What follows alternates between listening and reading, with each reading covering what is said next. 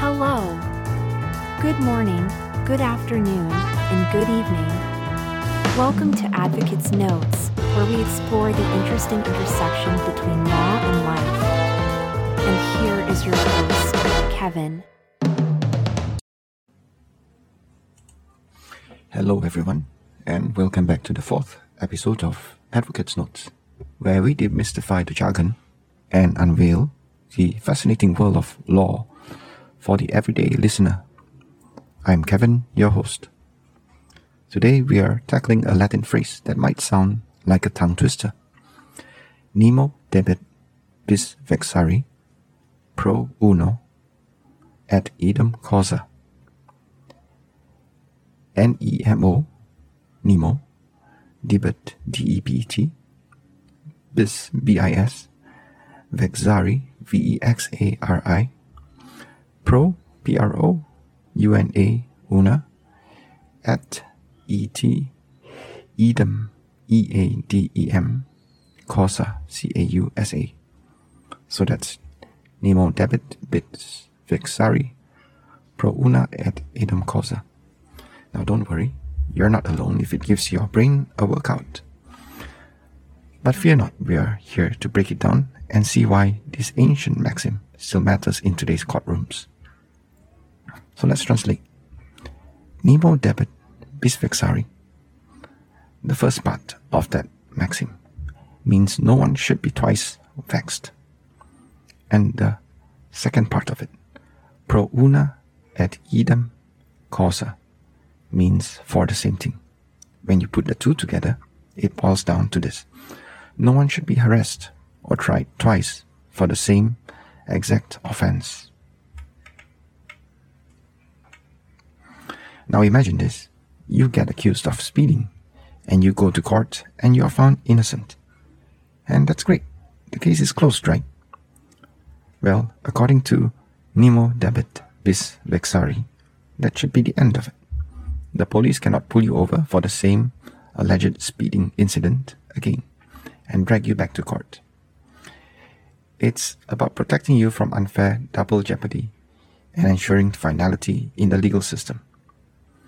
So, where does this concept come from? It comes from Roman law, and it can be found in legal systems all around the world today. It's a fundamental principle of fairness, ensuring that people are not tormented by endless legal battles for the same issue. And this is relevant for you, the listener.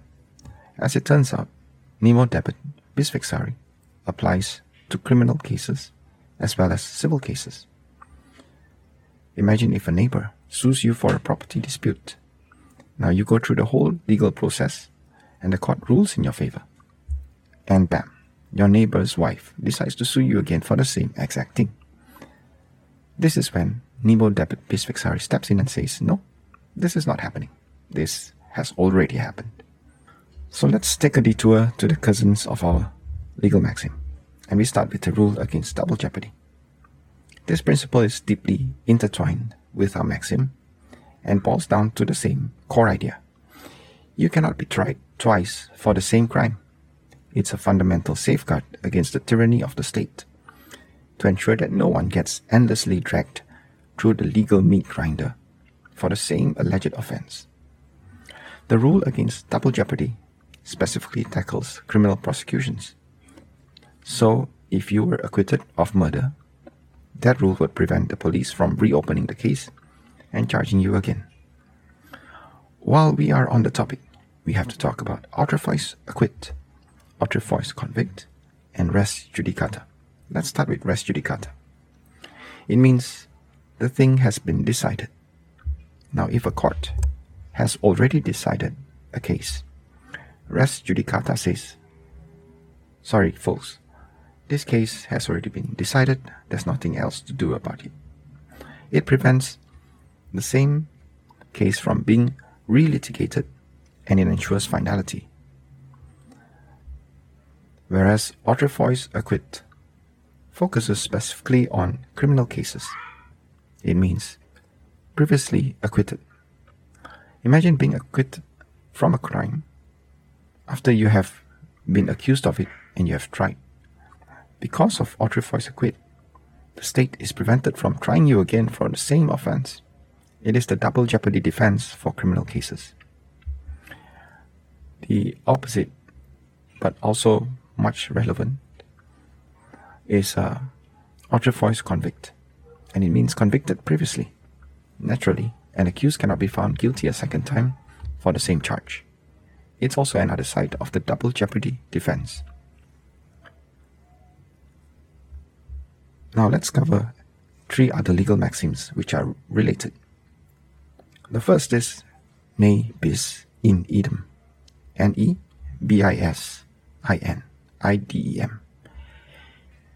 Ne bis in idem means never twice in the same thing. It's the same meaning as Nemo Debet Bis Vexari. You should not be harassed twice for the same legal matter. The second one is Nemo bis ponita pro iodum delicto. N-E-M-O, Nemo, B-I-S, bis, P-U-N-I-T-O-R, ponita, P-R-O, pro, E-O-D-E-M, iodum, D-E-L-I-C-T-O, delicto. Nemo bis ponita pro iodum delicto is related to autrefois convict and autrefois acquit. It means nobody can be punished twice for the same crime. So, if, let's say, you are the cookie monster and you're convicted of stealing cookies, you cannot be thrown in jail again for the same cookie theft. Justice should be served once and once only. Maxim number 3. Nemo Debet Bis Vexari sai constat curiae quod sit pro una et idem causa. And this one's a bit long. It goes N-E-M-O, Nemo, D-E-B-E-T, Nemo Debet, B-I-S, bis, V-E-X-A-R-I, Vexari. The same as the one before, huh? And then the second part of it. S-I-C, C-O-N-S-T-A-T, constat, C-U-R-I-A-E, curiae, Q-U-O-D, quod, S-I-T, sit, P-R-O, pro, U-N-A, una, E-T, et, E-A-D-E-M, idem, C-A-U-S-A, causa. So, Nemo Debet Bis Vexari, sai constat, curiae, quod sit pro, una et edem, causa.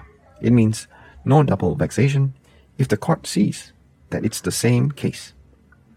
It's like an anti-deja vu mechanism that ensures you are not dragged through the same legal process again, if the court recognizes that it's the same thing. So what's the difference between these legal concepts? Well, Nemo Debet Bis Vexari is the broadest one. It covers any kind of legal hassle, and it prevents it from being twice happening onto you. Ne bis in idem and res judicata prevent retrials of the same matters. And Nemo bis ponita pro iodum delicto, together with autrefois convict and autrefois acquit, tackle double convictions for the same crime. Finally, Nemo Debet Bis Vexari sai constat curiae quod sit pro una et idem causa gives power to the court to recognize and prevent double vexation. So let's look at a real-life case as an example. And there's this case which was decided on January 2011, 19th January 2011, by the House of Lords in the UK. That case is Regina, bracket, on the application of Coke-Wallace, bracket closed, against the Institute of Chartered Accountants in England and Wales. 2011, UK Supreme Court 1. So the appellant, Mr. Coke-Wallace, was an accountant. He and his wife served as directors for trust companies in Jersey and offshore jurisdiction. On 18th December 2002, the Jersey Financial Services Commission, short form JFSC, directed the trust companies that Mr. Coke-Wallace and his wife were handling to be closed down. The JFSC also said that the trust companies' records could not be removed. However, 4 days later, on 22nd December 2002, the appellant was stopped by police at the St. Helier ferry terminal. He had checked his car into a ferry that was headed towards St. Malo. There, in the car, the police found suitcases of documents related to the clients of the trust companies. There were trust deeds, share certificates, letters of wishes, and other documents. Both the appellant and his wife were arrested, and 9 months later, on 16 September 2003, they were convicted for failing to comply with the direction. The appellant and his wife tried to appeal, but no leave was given, in a judgment dated 14th January 2004. That could have been the end of the case, but 10 months later, on 2nd November 2004, the Institute received a complaint against the appellant. The complaint was heard 5 months later, on 19th April 2005, and it was dismissed on the same day. Nearly a year later, on 7 March 2006, a second complaint was received by the Institute against Mr. Coke-Wallace.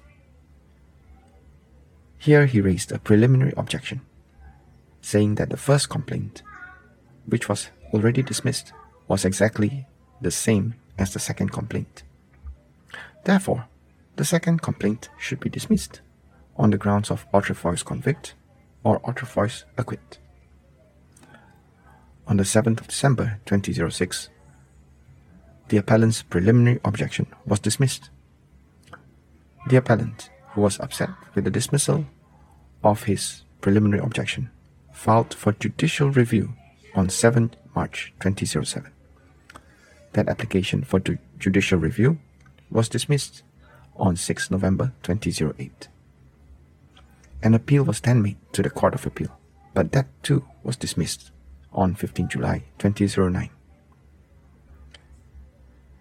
The appellant, Mr. Coke-Wallace, appealed to the Supreme Court, but before the appeal could be heard, the Tribunal of the Institute heard the second complaint on 9 December 2009 and decided that the complaint had been proved. The appellant was absent from that tribunal hearing, but the case proceeded anyway. The tribunal held that the appellant was to be stripped of his membership in the Institute. That was when the case finally was heard at the Supreme Court. The Supreme Court then had to decide on the issue of whether the second complaint was valid in light of the principles of autrefois convict, res judicata, and abuse of process. Now the court compared complaint number 1 and complaint number 2 and found that they were essentially and substantially the same thing. The court therefore allowed the appeal and overturned the decision of the Court of Appeal. Now there are several passages in this court decision which are quite notable. The first one is where the court said, in the famous case of Connelly and Director of Public Prosecutions, 1964, AC 1254, Lord Devlin said at page 1356 that the doctrine of res judicata occupies the same place in the civil law as the doctrine of autrefois acquit or convict does in the criminal law. There was also another passage where the court quoted with approval from a 1938 House of Lords case, Workington Harbour and Dock Board against Trade Indemnity Company Limited, number 2, 1938, 2 All England's Reports, 101. And the portion quoted was, "The question will always be open whether the second action is for the same breach or breaches as the first, in which case the ordinary principles governing the plea of res judicata will prevail. In the present case, in my opinion, the plaintiffs are suing on precisely the same breaches as those in the first action and for the same damages, though on different evidence.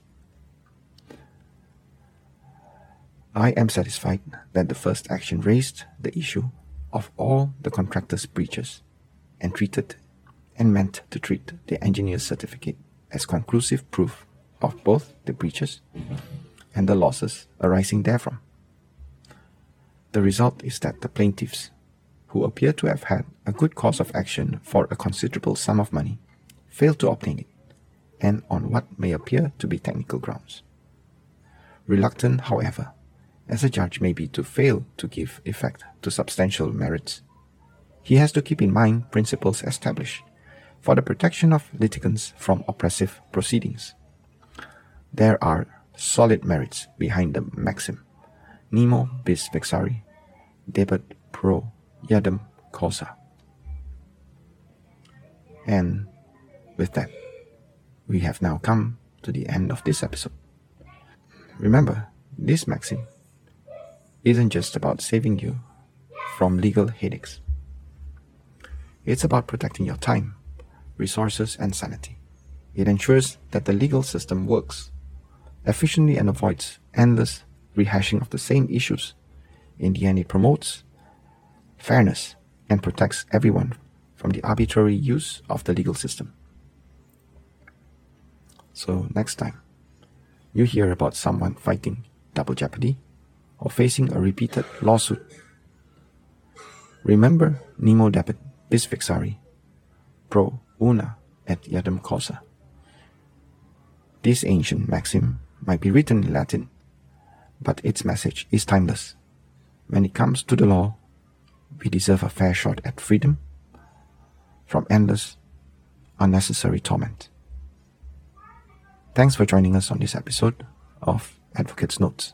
If you have any questions or legal maxims you would like us to tackle, leave a comment or shoot us an email. Thank you.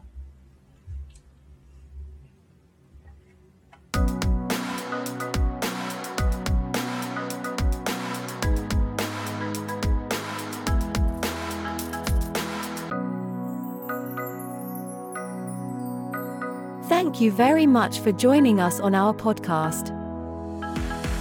Join us again next time as we explore the intersection of law and life.